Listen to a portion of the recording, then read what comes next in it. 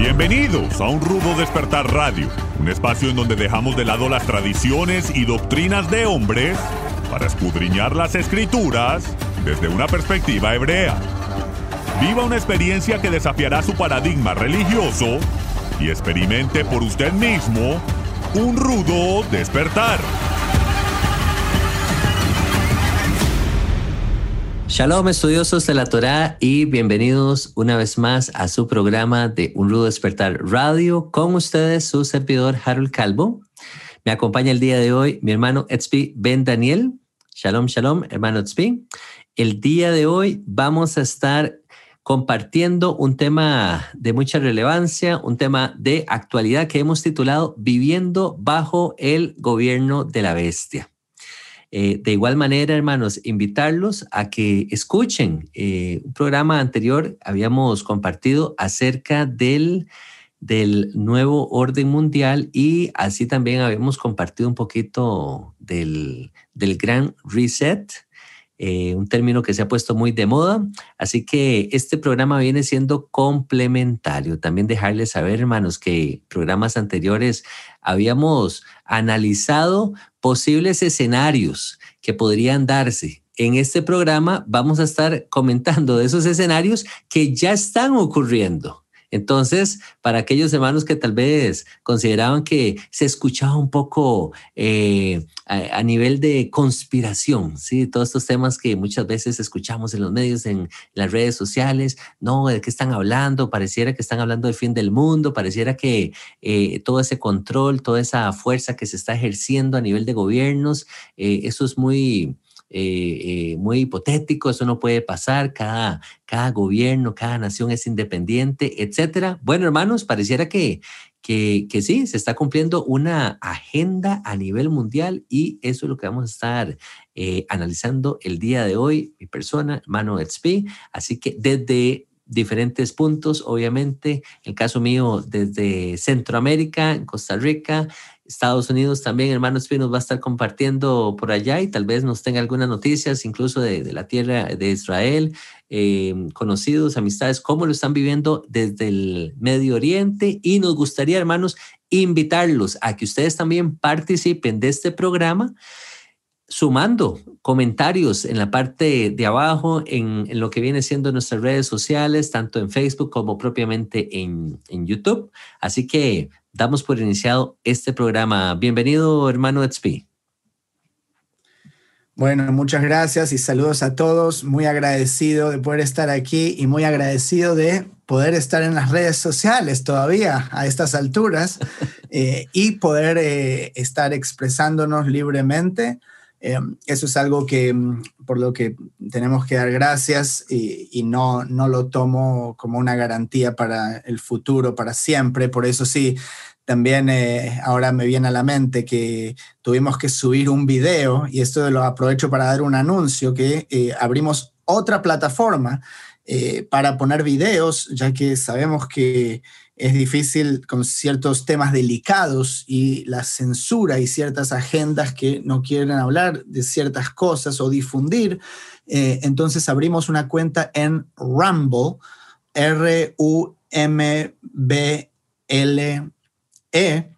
rumble.com, que es otra plataforma de videos en donde mucha gente que quiere expresarse libremente y no lo puede hacer a través de otras plataformas ha migrado a esos lares, y pusimos una entrevista con el doctor Zelenko, que trató a más de 6,000 pacientes de esta enfermedad que todos conocemos, y no quiero decir el nombre.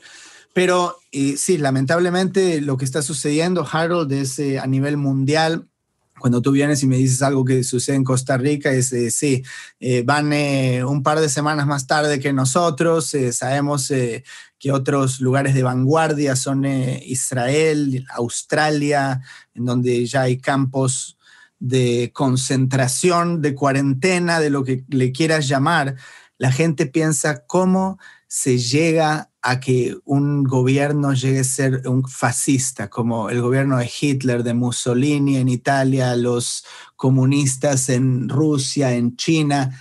Así es como se empieza. ¿okay? Tomando libertades, cuántas veces lo dijimos, y la gente no respondiendo, está en ese estado de letárgico, ¿sí? Que ya nos acostumbraron, y también el sistema nos tiene como esclavos, que tener que trabajar todo el día, que los hijos vayan a la escuela.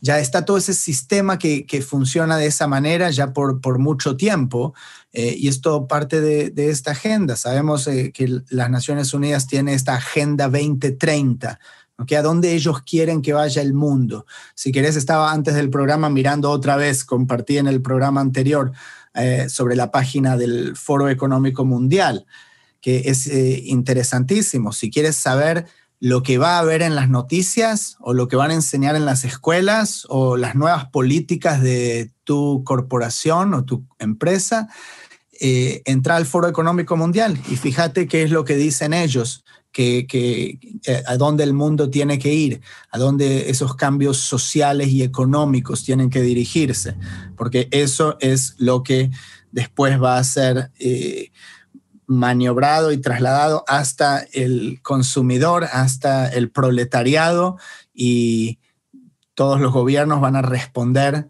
a esos grandes, a esa grande élite, porque esto son las personas que controlan las finanzas mundiales, o sea, tienen los bancos mundiales, sabemos, o sea, Estados Unidos es un país rico, sí, es un país rico, el estándar de vida es bueno, ok.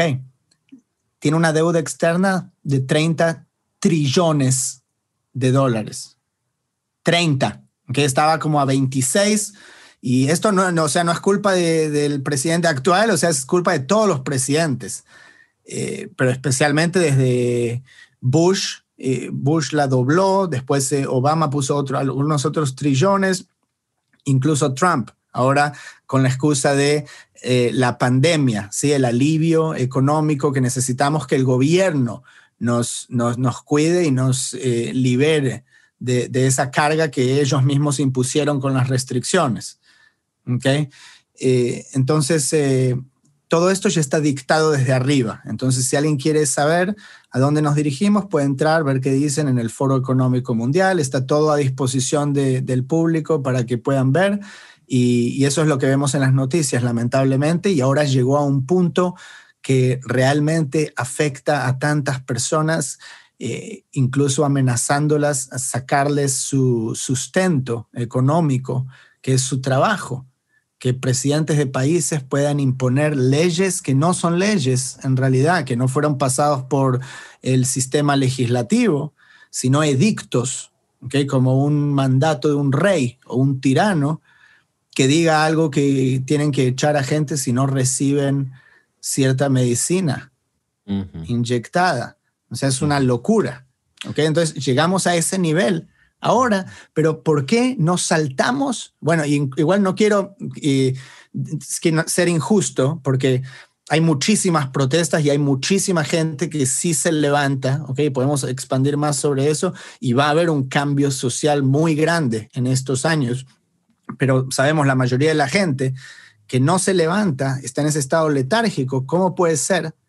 Porque es justamente como lo hicieron la ingeniería para que no reaccionemos. Significa hervir al sapo, ¿sí? O sea, no tirándolo en agua caliente, hirviendo, sino va a saltar, sino que el sapo piense que está en un jacuzzi tibiecito, y de a poco va subiendo la temperatura hasta que ya estaba demasiado caliente y se desmayó el sapo y fue sopa. Muy tarde, sí. Mano, nada más para rescatar este concepto del Foro Económico Mundial, pues, tal vez habrá personas aún que no están muy familiarizadas. Correcto, es un grupo, una élite de la gente más poderosa del mundo, los dueños de las corporaciones más grandes en el mundo, del cual este señor, el fundador, un señor alemán, después lo pueden buscar el nombre, tal vez me voy a reservar el nombre porque ustedes lo pueden buscar ahí para no dar más detalles de la cuenta. Resulta ser que este señor, el fundador del foro, mira la declaración que él hace, y esto está abierto en Facebook, y esto lo encontré en Wikipedia. O sea, esto lo encuentra cualquier persona. Hermano Zvi dice lo siguiente, dice, este Foro Económico Mundial postula desde el 2010 que un mundo globalizado se gestiona mejor mediante una coalición de corporaciones multinacionales. Oiga lo que dice, y organizaciones de la sociedad civil seleccionadas. Y sostiene que los gobiernos ya no son los actores abrumadoramente dominantes en el escenario mundial y que ha llegado el momento de que un nuevo paradigma de partes interesadas de la gobernanza internacional tome lugar. En otras palabras, ya no son los gobiernos los que gobiernan las naciones, sino que son las corporaciones, son estos entes multimillonarios los que vienen y dictan las pautas, y es lo que estamos viendo al día de hoy, lo que tú mencionabas, cómo es posible que aquí en Costa Rica y en Argentina y en Australia y en Canadá, por ejemplo, e incluso en Israel, se esté llevando a cabo los mismos procedimientos. Lo mismo que estamos viendo en Argentina está ocurriendo aquí en Costa Rica. Y uno dice, qué casualidad, mira, como que se hubieran sentado los presidentes de ambas naciones a tomarse un café y dijeran, bueno, vamos a gobernar de esta manera, vamos a llevar a cabo los siguientes edictos, vamos a llevar a la gente a tener que tomar estas medidas sanitarias, etcétera, etcétera, etcétera. Y uno dice, pero no somos países. Lo que hemos tenido, Jaro, especialmente después de la Segunda Guerra Mundial, es una centralización del poder. Se crearon las Naciones Unidas y todos estos organismos multinacionales para poder dictar de una manera central. Todas estas reuniones que tienen durante el año, las conferencias, el G7, G8, lo que sea, son todos estos reuniéndose. Entonces no hay una independencia real de cada país o estado, que igual podemos discutir el concepto de estado y autoridad del estado mismo, que yo estoy en contra de eso también, pero ni siquiera ahora el estado tiene una independencia, sino que hay una interdependencia y una dependencia tal vez de una entidad superior a todos los estados. ¿Okay? Entonces es como las multinacionales, las compañías. Tenemos McDonald's aquí y tú tienes McDonald's ahí. La compañía no le importa que sean distintos países. ¿Cierto? Starbucks, o sea, Walmart, todas estas multinacionales, Amazon, están en todo el mundo. No, y qué excelente ejemplo estás dando, hermano Zvi, porque, por ejemplo, ve el ejemplo de la McDonald's. La misma Big Mac que te venden allá en Nueva York es la misma Big Mac que te venden aquí en San José, ¿verdad? En Costa Rica. Y es el mismo procedimiento. Entonces, lo mismo ocurre con todas estas normas que se están llevando a cabo a nivel mundial, ¿verdad? Pareciera como un tema de franquicia. Es una franquicia a nivel mundial y todos con el mismo discurso, todos con ya los nuevos edictos, leyes, etcétera. Ahora, con el tema de la pandemia, la jugaron muy bien porque es algo que ayudó a hermanar, entre comillas, a toda la sociedad mundial, ¿ok? Porque estamos en esto juntos, ¿sí? Esa es la idea que quieren crear, ¿ok? Porque si estamos todos en esto juntos, entonces la solución también tiene que venir de una manera global, tiene que ser impuesta de una manera global. El cambio social que ahora se trabaja desde la casa, etcétera, es un cambio global, ¿okay? A donde quieren que vayamos, porque es mucho más cómodo no salir, no tener esa interacción desde el punto de vista de los que gobiernan, que cada uno esté en su casa, le envías por correo todo lo que necesita tener esa persona, le das entretenimiento, pan y circo, y ya esa persona no representa ninguna amenaza a aquellos que controlan los recursos. Así es. Y les mandas, en el caso de Estados Unidos, incluso cheques de estímulo para que si te quedaste sin dinero, pues el gobierno viene a salvarte, ¿verdad? Entre comillas. Y estamos muy agradecidos por eso. Te quería decirle al gobierno, muchas gracias por mandar eso. No, de ninguna manera quiero despreciarlo. Que siga llegando. Que lo siguen enviando los cheques. Lo que pasa es que no llegan de la frontera para acá, no pasan los cheques. Entonces... Es que igual si te pones a pensar, ellos están mandando del dinero que le sacaron a la gente.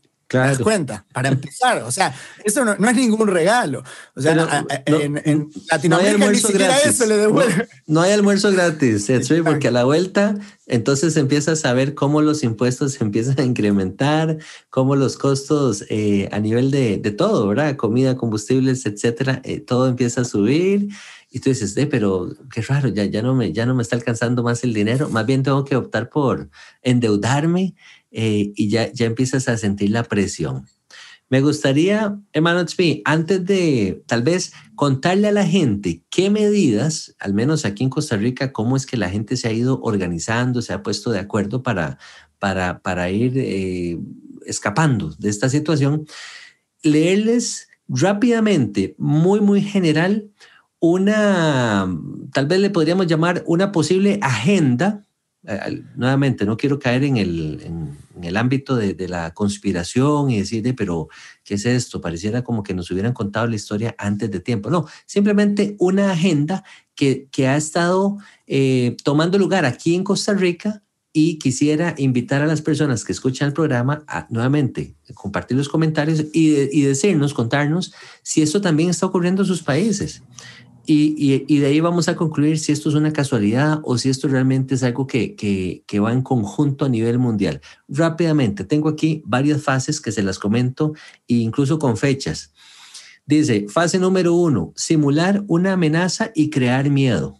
Eso ocurrió aquí, está ocurriendo aquí en Costa Rica. No sé si está ocurriendo en sus países. Montar lo que ya sabemos del tema de toda esta situación que ocurrió allá en China, ¿sí?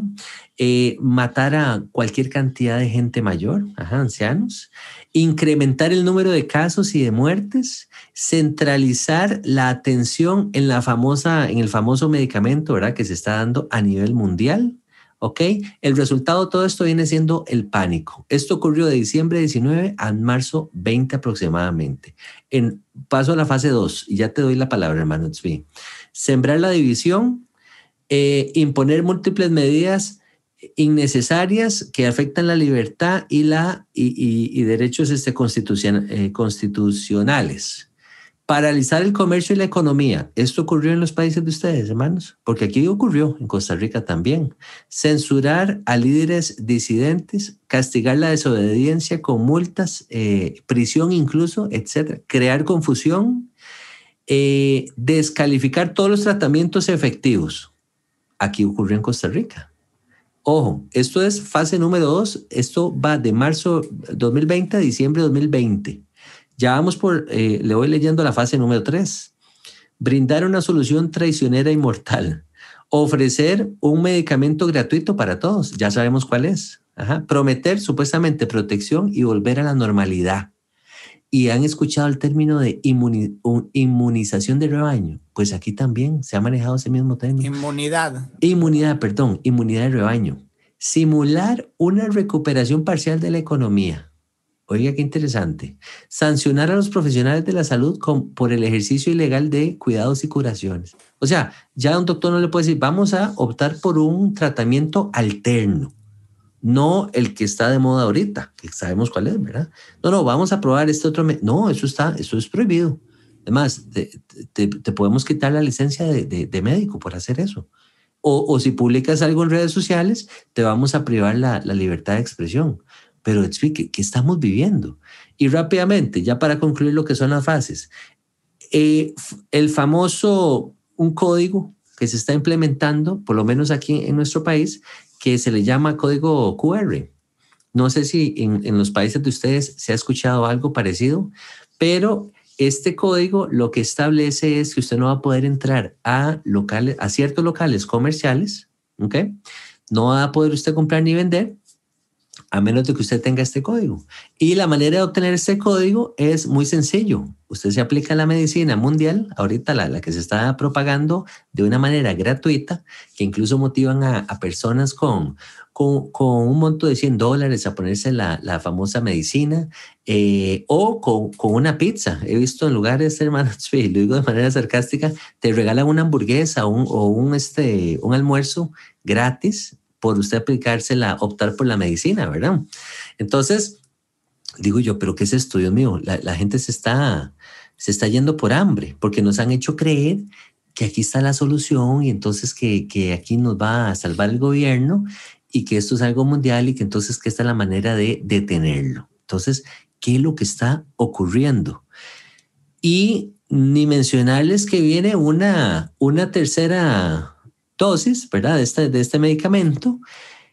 Y que usted, para poder mantener este código, usted tiene que estar al día con todas las dosis o con todos los esquemas. Entonces, ¿qué va a pasar? Y eso que no estamos hablando de la comprobación de este medicamento a nivel médico, no sabemos cuáles son los ingredientes, no sabemos, incluso le comento algo, hermano, algo que está pasando aquí en Costa Rica es que la gente se ha puesto de acuerdo para ir a los centros médicos y solicitarle al centro médico, aquí el Seguro Social es a nivel país, la gente se le deduce un monto de su cheque y entonces puede optar por el Seguro Social. Y usted puede ir a solicitar exámenes de sangre, exámenes generales de médicos para saber su condición actual. Eso es lo que la gente está haciendo en este momento y me parece un acto muy, muy interesante, muy inteligente, podríamos decir, donde usted antes de tomar ninguna medicina o aplicarse cualquier tratamiento médico, usted va, se hace sus exámenes, le pide al centro médico, al doctor suyo, que lo está mirando, que entonces le recete ese medicamento mundial y ahora sí, usted se lo aplica, pero ya con la firma y con la garantía de un médico que está detrás respaldando que a usted no le va a suceder nada y que si a usted le sucede algo, este centro médico o este doctor en particular o el Estado se va a hacer responsable de las consecuencias de lo que pueda ocurrir con aplicarse usted un medicamento que es el medicamento que está de moda, ¿verdad? Que obviamente omitimos el nombre para no entrar en más detalles de la cuenta. ¿Sabes qué está ocurriendo, Mansby? Que aquí los centros médicos no están dando tales exámenes generales. Y usted dice, pero ¿cuál es el problema? O sea, ¿cuál es el temor de examinar a una persona, asegurarse que la persona esté bien y luego garantizarle a la persona que no va a haber problema a la hora de aplicarse cualquier otro medicamento? ¿Sí me entiendes? Entonces, ¿en qué mundo estamos viviendo? Mano, leí el otro día un comentario donde ejemplificaban este escenario y te dicen, compre un vehículo donde no le vamos a dar la garantía del vehículo y si a usted le falla, no podemos reemplazar el vehículo, ni las partes, ni le podemos devolver el dinero, nada. Entonces, y usted está obligado a comprar este vehículo. O sea, ¿qué clase de negocio es ese? ¿Cuándo usted ha escuchado un escenario como ese? ¿Cómo están viviendo ustedes allá, hermanos, esta situación de todo esto que estamos conversando, estamos viendo, digamos, en Costa Rica? ¿Cómo lo están viviendo ustedes allá en Estados Unidos? Me gustaría, parecido, me parece es parecido en todo el mundo a estas alturas, pero me gustaría responder a eso que estabas diciendo. A mí me parece que, o sea, la persona tiene que conocer la ley, ¿okay? Antes que nada. Acá, por ejemplo, no importa si uno se da una inyección y se muere, o sea, no va a tener ningún reclamo porque ya firmó papeles y ya hay también leyes que protegen de cualquier responsabilidad jurídica a las compañías que crean estas medicinas. Entonces, no importa qué papel firme o quién lo firme, no va a tener un reclamo legal, a menos que vaya el caso hasta la Corte Suprema y se cambien ciertas leyes que ya fueron establecidas hace décadas. Aquí en los años 80 se firmó la protección a estas compañías farmacéuticas. Entonces, eso por un lado. Por el otro, sí, ya sabemos, y lo mismo sucede con otras vacunas, dije la palabra, pero han matado a mucha gente y paralizado y causado daños médicos por décadas y décadas. Esto es información que existe en fuentes legales, que existe una entidad gubernamental, de hecho, que sí compensa por los daños causados por las compañías farmacéuticas. ¿Okay? Ellas no tienen la responsabilidad, sino el gobierno. Entonces, pero esto sucede por décadas, ¿okay? Y es algo que ahora se está implementando algo en nuestro tiempo, pero me atrevería a decir que muchísima gente que escucha este programa tal vez le inyectó a sus propios bebés con cosas que no conocía los ingredientes tampoco. ¿Okay? No estoy discutiendo si tiene un valor médico o si hay que estar a favor o en contra. ¿Okay? Estoy hablando del consentimiento informado. Mucha gente ha tomado decisiones simplemente porque le dijeron o porque pensaba que así tenía que ser sin cuestionarlo.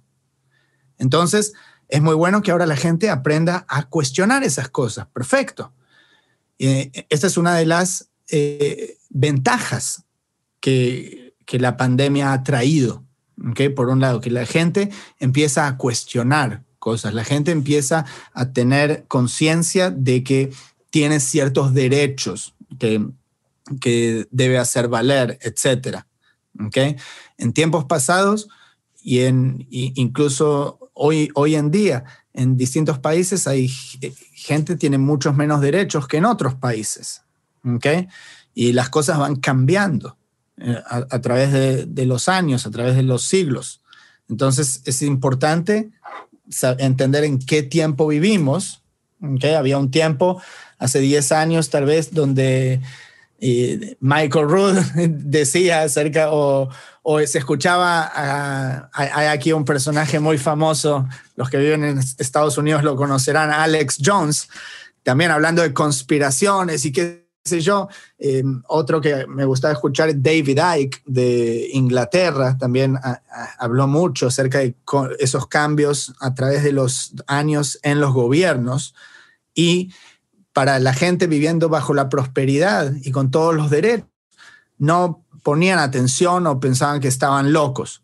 Pero hoy en día ya es al pie de la letra todas estas cosas que nos tomaba tiempo ver, pero que en realidad ya se venía encaminando a este nivel. ¿Okay? Solo para decir en Estados Unidos, que es como el centro, a veces que se mira como un ejemplo que sigue todo el mundo porque tiene toda esa hegemonía económica, ¿sí? Ahora es la guerra contra el COVID. ¿Okay? Hace 20 años se había declarado la guerra contra el terrorismo, después de 9/11, de lo de las Torres Gemelas. ¿Okay? Antes de eso, Bush había declarado la guerra contra las drogas, en donde estaban llevando gente presa por tener, qué sé yo, un porro. Y poblaron las cárceles, y es un sistema también diabólico con el sector privado que controla las cárceles.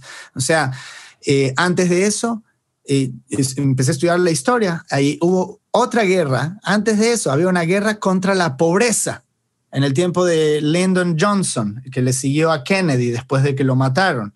¿Okay? Entonces, siempre es una guerra contra algo. Porque ¿qué pasa si hay una guerra contra algo? Okay, es como que el gobierno nos está protegiendo de ese algo. Okay, está haciendo cosas para nuestro bien. No importa cuánto nos cueste en impuestos o en decisiones de salud que no podamos decidir o que nos tengamos que quedar adentro de la casa, pero es algo para nuestro bien, que nos están ayudando, ¿se entiende? Pero no es algo nuevo, que es algo que viene por mucho, mucho tiempo, y ahora lo interesante es que lo estamos viviendo. Pero como siempre digo, que me gusta mucho pensar de esta manera, es que tiempos difíciles crean hombres fuertes. ¿Okay? La razón por la cual vivimos tiempos difíciles es porque fuimos hombres débiles, ¿okay? O las generaciones anteriores a nosotros. ¿okay? Nos encaminaron a esto y ahora llegamos a este momento para ver qué es lo que vamos a hacer nosotros. ¿Okay?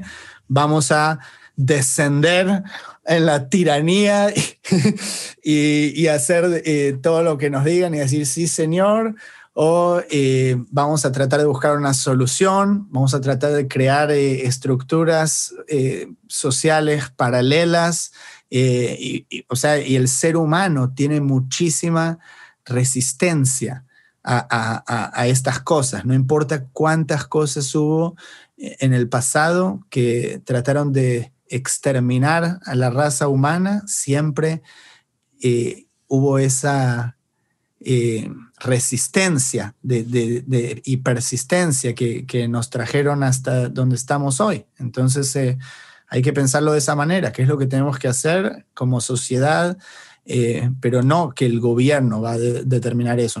Lo voy a determinar yo como individuo, ¿okay? Lo voy a determinar yo con los individuos que interactúo en mi sociedad, ¿okay? En mi barrio, mi vecindario. De esa manera es que lo tenemos que pensar y actuar de manera consecuente a eso y ajustar a veces el mapa, la dirección. A veces tenemos que ajustar. Sí, queríamos hacer eso, no vamos a poder hacer eso. Y lo ajustamos y tratamos de encontrar una solución. ¿Cómo lo ves, Harold? Te cuento, estoy de acuerdo, Mano, hay que ir tomando decisiones. Te comento que aquí propiamente en Costa Rica noté que en redes sociales empezaron a levantarse comercios que están en desacuerdo con todo este movimiento del gobierno de la bestia, para volver con el título del programa, que está ocurriendo en Costa Rica. Estos comercios han decidido, a pesar de que el gobierno los está poniendo contra la pared hasta cierto punto con respecto al requerimiento del código QR o cualquier otro tipo de código donde está obligando a las personas a tomar este medicamento mundial, ¿verdad? Estos comercios se han levantado de manera valiente y han dicho, aquí no vamos a hacer distinción de personas, aquí no vamos a pedirle a la gente ningún tipo de código, porque de igual manera, le decía yo a mi esposa que si van a pedir código para esto, deberían de pedir código para todas las enfermedades que existen al día de hoy, ¿verdad? Entonces, Pero es que no importa lo que deberían, porque ellos deciden, ¿entendés? Exacto, al final lo que ellos decían, pero el punto es que se torna discriminatorio. Sí, es como en los tiempos antiguos, donde todavía aquí en Costa Rica, en tiempos antiguos, sí, había zonas donde las personas de color, los negros, no podían venir. Imagínate, no podían, ellos estaban al norte, noreste del país, todavía se concentra una gran población de personas de color al noreste. Yo tengo muchos amigos negros y negras, a los cuales estimo y aprecio y respeto mucho, pero a ellos se les prohibía venir aquí a San José. Imagínese usted. O sea, ¿qué tipo de país estamos viviendo? Ahora estamos viendo lo mismo, pero con los que no han tomado, han decidido no tomar el medicamento mundial, ¿verdad? Porque se ha vendido la idea de que estas personas son una amenaza más bien, y se les está haciendo responsables de las muertes que está provocando esta famosa enfermedad. Cuando sabemos que los que han tomado también la famosa medicina no están exentos de pasar la enfermedad a otros, ¿verdad? Entonces, bueno, no sé ni qué decirte, hermanos. Exalto a estos comercios que han tomado esa decisión de decir, vamos a abrir las puertas a pesar de las consecuencias. ¿Qué podríamos hacer? Yo le dije a mi esposa, me parece que nosotros podríamos apoyar estos comercios, por ejemplo. Eso es tal vez lo mínimo que podríamos hacer. Pasamos y nos comemos el almuerzo un día por allá, otro día por allá compramos otro refresco y empezamos a buscar este tipo de comercio, estos tipos de restaurantes que no le han cerrado las puertas a nadie por su color, por su raza, por el medicamento que ha tomado o no ha tomado, por si porta o no porta algún tipo de enfermedad. y vamos a darles ese apoyo a ellos, ¿verdad? De manera que ellos puedan sentirse también respaldados y de esa manera ir organizándolos. Me di cuenta, hermanos, ahora con la tecnología, que por cierto, ahora podemos tocar también un poquito ese tema, que abrieron un grupo en esta red social de Telegram, donde entonces van ahí acumulando todos estos lugares, estos comercios que son recomendados de gente que no hace distinción de personas, ¿verdad? Que no está discriminando a nadie. Me pareció muy interesante. Yo dije, bueno, empecemos a buscar esas opciones para empezar. Otro punto, hermano. Sí, acá... No, rápidamente te iba a mencionar, aquí ya en Costa Rica, yo creo que en Estados Unidos va parecido, pero ya aquí en Costa Rica se decidió empezar a darle esta medicina a niños de 5 años en adelante. Imagínate tú, para que tengas una idea más o menos. Igual, nadie se hace responsable. Y Harold, a mí eso no me sobresalta, porque hoy en día le dan vacunas a un niño de 1 día. Cierto, para hepatitis B. Recién nacido. Eso a mí ya me parece un abuso. Claro, eso a mí ya me parece un abuso. ¿Entendés? Entonces, esto es algo que no me sorprende. Es algo que, sí, la avaricia humana llega a ser eso. Es lamentable. Pero sí, es excelente que apoyar a esos comercios y el hecho también de que incluso si yo estuviese vacunado, yo no apoyaría un comercio que discrimine de esa manera. Punto. ¿Se entiende? O sea, yo ya no quiero darle mi dinero a ese comercio. Lamentablemente, los que están en el poder quieren fundir a esos comercios. ¿Okay? Por eso ponen ordenanzas de que tienen que cerrar por 1 mes, 2 meses, 6 meses, 1 año. ¿Se entiende? Y los multan. Depende de ellos. Exacto. Y ahí es donde se ve si alguien se va a oponer a eso realmente, y tenemos que hacer todo lo posible. Hubo acá lugares también en distintos estados, muy famosos casos de que fueron y abrieron su gimnasio y vinieron la policía y los vinieron a sacar. Sí, así me tendrían que sacar a mí, de la misma manera. Entonces, porque no te pueden venir a decir cuándo tú puedes o no puedes abrir tu comercio. Es tu libertad decidir eso. ¿Okay? Si alguien viene y te lo saca, es lo mismo que sucedió a mis ancestros hace 2 generaciones, literalmente, en Europa. Cuando le decían, si sos judío necesitas ponerte esto en tu... hecho. Chaqueta, sí. Necesitas poner esto, una estrella de David afuera de tu negocio para que todos sepan que sos judío. Bueno, cuando estás en esa situación, te recomiendo que te vayas a otro país. ¿Entendés? Y mis ancestros se fueron de ahí. Y los que no se fueron, perecieron. Porque ya estás en una situación que entendés a dónde van las cosas. Si vivís en Australia y ves que están construyendo campos para llevar a la gente de manera forzada y bajar una aplicación en el teléfono y sacarte una foto selfie para mostrar que estás en tu casa, si vivís en esa sociedad, te tenés que ir. Si querés quedarte en Australia, anda a vivirte con los aborígenes en el centro del país. Y si no, te recomiendo que te vayas a otro lugar. ¿Entendés? Mucha gente acá viviendo en California, uno de los estados más opresivos en todo sentido, no solamente desde la pandemia, decidieron irse. Y imagínate, además de todas esas restricciones, te sacan la mitad de tu salario en impuestos y estás pagando $7 el galón de gasolina cuando está acá $3.30, y esto ya es caro. ¿Entendés?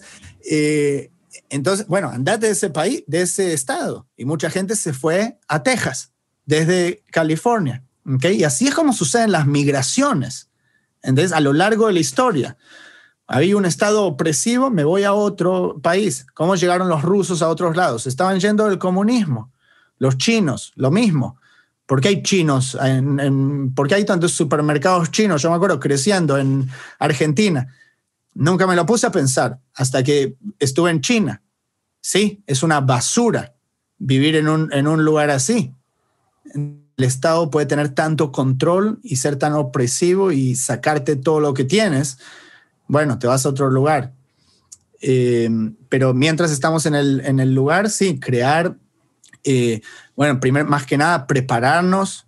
Es muy pertinente estar preparados, saber que de un día para el otro pueden cerrar los canales de comunicación, decirle a los camiones que dejen de transitar, cerrar las autopistas, cerrar los comercios y no tener acceso a esos bienes, porque en última instancia el mayor poder que se puede concentrar es cuando te tiene control del suministro de comida. Ujú. ¿Okay? Pues si no tenés comida, ya ¿qué te queda? ¿Okay? Puedes incluso hasta ser homeless, pero si tenés comida, está bien, dormís en el parque. Estoy mirando ahí un parque acá enfrente de la casa. Digo, sí, yo dormiría, sí, puedo sobrevivir ahí, tengo una tienda, está bien, no hay problema. Pero si no tenés comida, eso ahí es donde se vuelve un problema, porque Claro. la gente comienza a desesperarse y suceden hay mucha confusión y muchas... Caos, sí, la gente empieza el caos. Sí, empieza más el caos. Si tienes niños, si tienes hijos, se vuelve complicado. Exacto, entonces se vuelve complicado. Entonces, esas son cosas que yo siempre pienso, por eso también me gusta portar arma, o sea, no necesariamente en todo momento, pero tengo igual una licencia y quiero tener esa seguridad de que puedo defenderme de alguna manera, en ese caso, después prepararse, tener un poco de comida extra.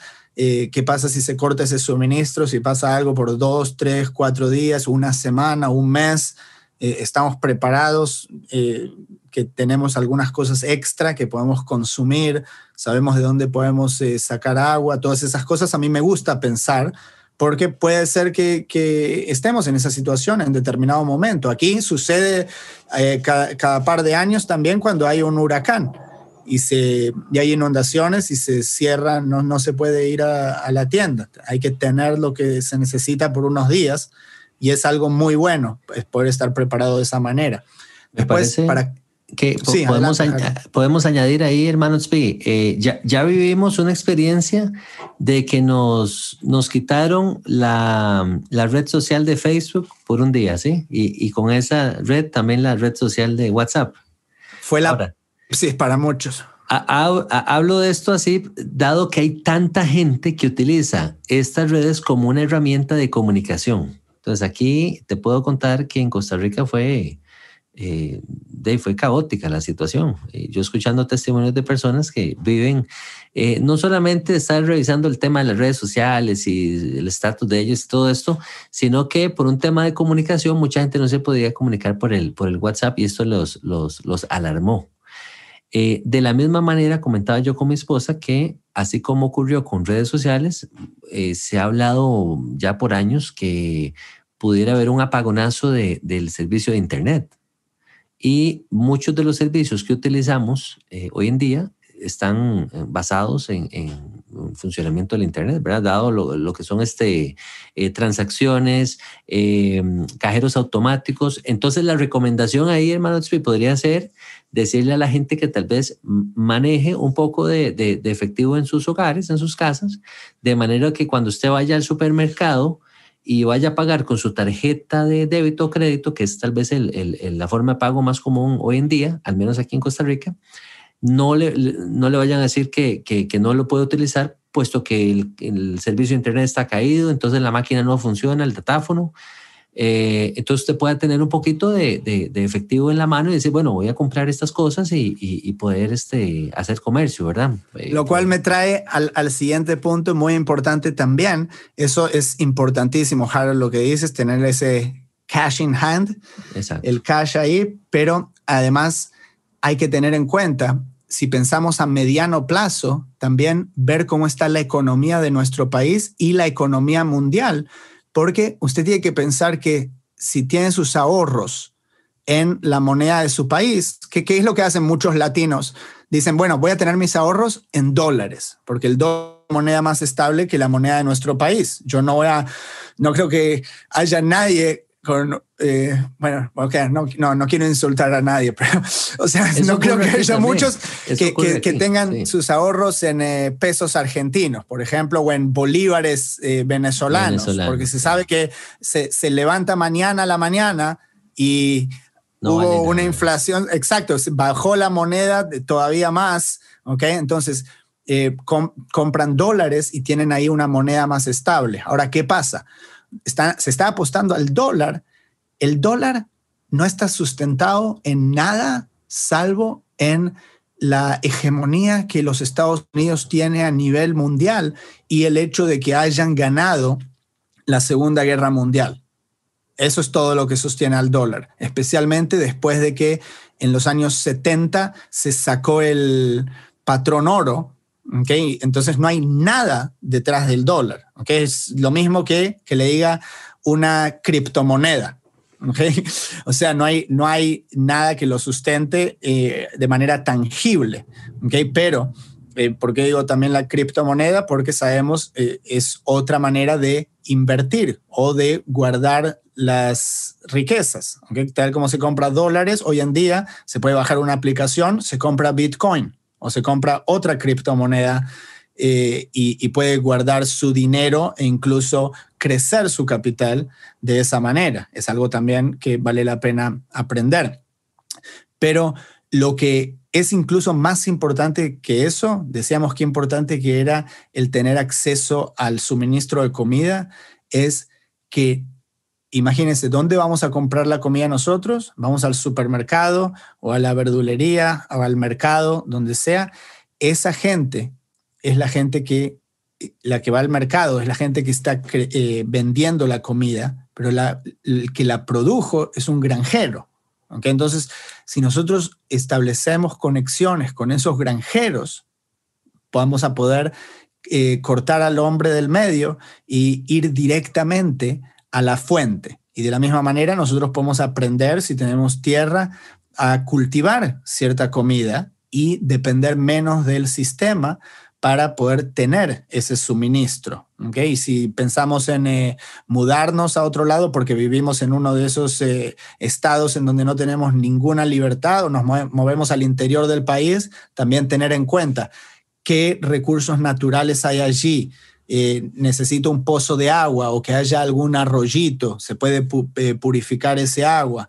Tengo aquí suficiente tierra para cultivar o para tener algún animal o lo que sea. Entonces, yo creo que en las próximas décadas, si seguimos de esta manera en cuanto es la opresión de las élites en poder, vamos a ver una migración de muchos que no quieren vivir de esa manera a vivir de una manera más natural, en sincronía con la naturaleza, lo cual era algo bueno para comenzar. Era algo que debíamos haber estado haciendo todo el tiempo, pero fuimos absorbidos por este sistema económico y social en el cual nacimos y que es una carrera que hay que llegar a terminar y recibir un título y tenemos que trabajar y hacer tanto dinero y tener una casa y un auto y casarnos y tener hijos y morir. Pero se puede hacer todo lo mismo sin vivir en ese sistema. Okay, tal como comunidades en todo el mundo lo hacen, okay, porque hay muchísimas personas que no viven bajo este sistema en los grandes centros urbanos. Okay. Entonces, yo creo que algo positivo puede salir de eso, dependiendo cómo sea el enfoque. Ahora, si podemos luchar contra esto para que no suceda a nivel mundial, eso tengo mis dudas. No sé si estamos en una posición donde se puede llegar a luchar contra esa bestia. Sí lo veo a nivel profético, que esto podría ser justamente ese sistema totalitario mundial que es derrocado por esa roca, que es el Mesías en la visión de Daniel. Que termina con esto, porque es la única manera que puedo pensar que se puede acabar a nivel global. Pero por el momento resistir y hasta donde se puede, hasta el final. Eso que tú dices, hermanos, buscar esas opciones, los hermanos que puedan, ¿verdad? Tal vez ir optando por tal vez zonas más rurales, lugares donde usted puede ir a comprarle los huevitos a aquella señora que tiene las gallinitas por allá, la leche, a aquel señor que tiene la vaquita. O si usted se puede hacer de la vaquita, pues en su finca o en su parcela de tierra, todavía aún mejor, porque usted ya va creando esa independencia del sistema.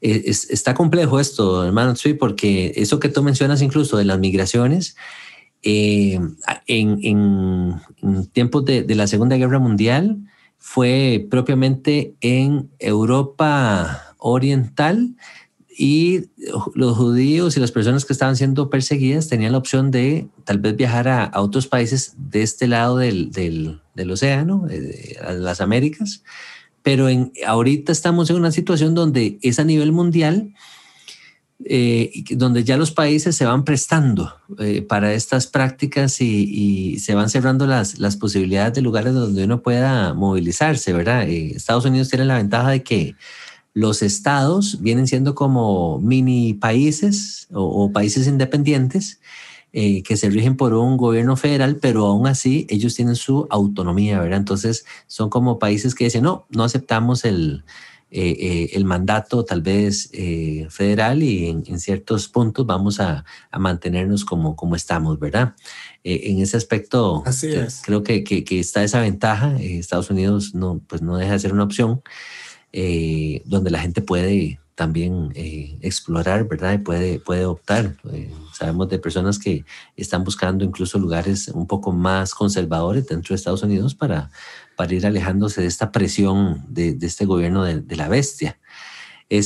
Otro punto, hermano Tsui, quería consultarte, ya para ir casi cerrando. Son dos puntos en realidad. Uno es, hermanos, para que ustedes se preparen, porque se escucha que la próxima tendencia pandémica viene siendo el tema del medio ambiente, ¿sí? El tema de todo lo que tiene que ver con los recursos, con la naturaleza. Quién sabe por dónde nos van a salir, ¿verdad? Ahora con el tema de que esa es la próxima problemática a nivel mundial, y entonces ahora el enfoque de las Naciones Unidas y el Foro Económico Mundial y todo esto viene siendo los recursos naturales y cómo hay que cuidar la naturaleza, y se oye muy bonito y se oye muy, muy sano, pero viendo el historial que estas personas o estos grupos han venido desarrollando, hay una trama detrás de esto. Entonces, pues tener cuidado con eso. Y lo otro es el tema que te quería consultar a ti, que estás propiamente en Estados Unidos. ¿Cómo es el tema de la escasez que se está dando de productos? Propiamente se origina ya en los puertos en Estados Unidos, pero principalmente allá en California, que es un puerto, o más bien la costa oeste, donde se recibe tanta mercadería.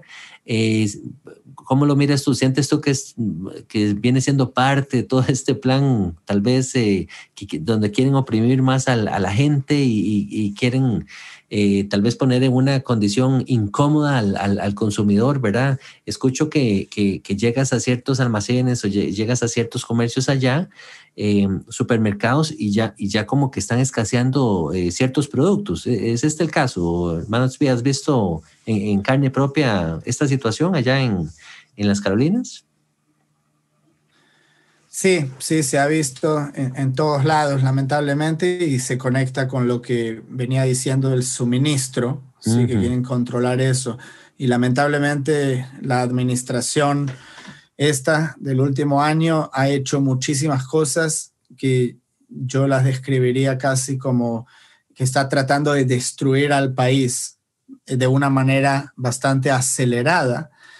Y obviamente sabemos de qué se trata. Es justamente el caso que es pertinente a este programa, que es el del gran reseteo, ¿okay? Que quieren establecer este nuevo sistema y quieren imponerlo para todos. Entonces, tiempos interesantes. Todo va ligado, entonces todo está conectado. Muy bien.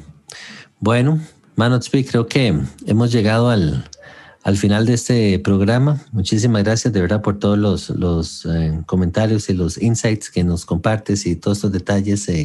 Siempre creo que son muy de bastante valor, tomar nota, aplicarlos es lo más importante, poder transmitírselos a nuestros seres queridos, a nuestros familiares, a nuestros amigos, e incluso mantenernos también. Yo le recomiendo a la gente mantener un perfil bajo, en el sentido de que sabemos que no vamos a... Hay gente que ya está convencida y está totalmente casada con el sistema.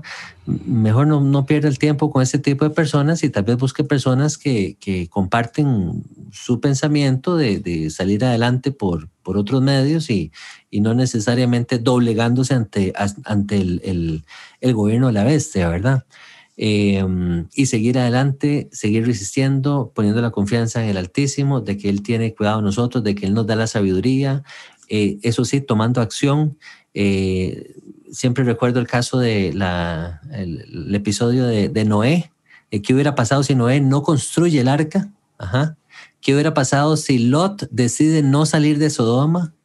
Entonces, son personas que tuvieron que tomar decisiones, tomar acción, y de la misma manera nosotros, ¿verdad? No quedarnos con los brazos cruzados y decir todo va a estar bien, y entonces me la juego con el Salmo 91 y listo, ¿verdad?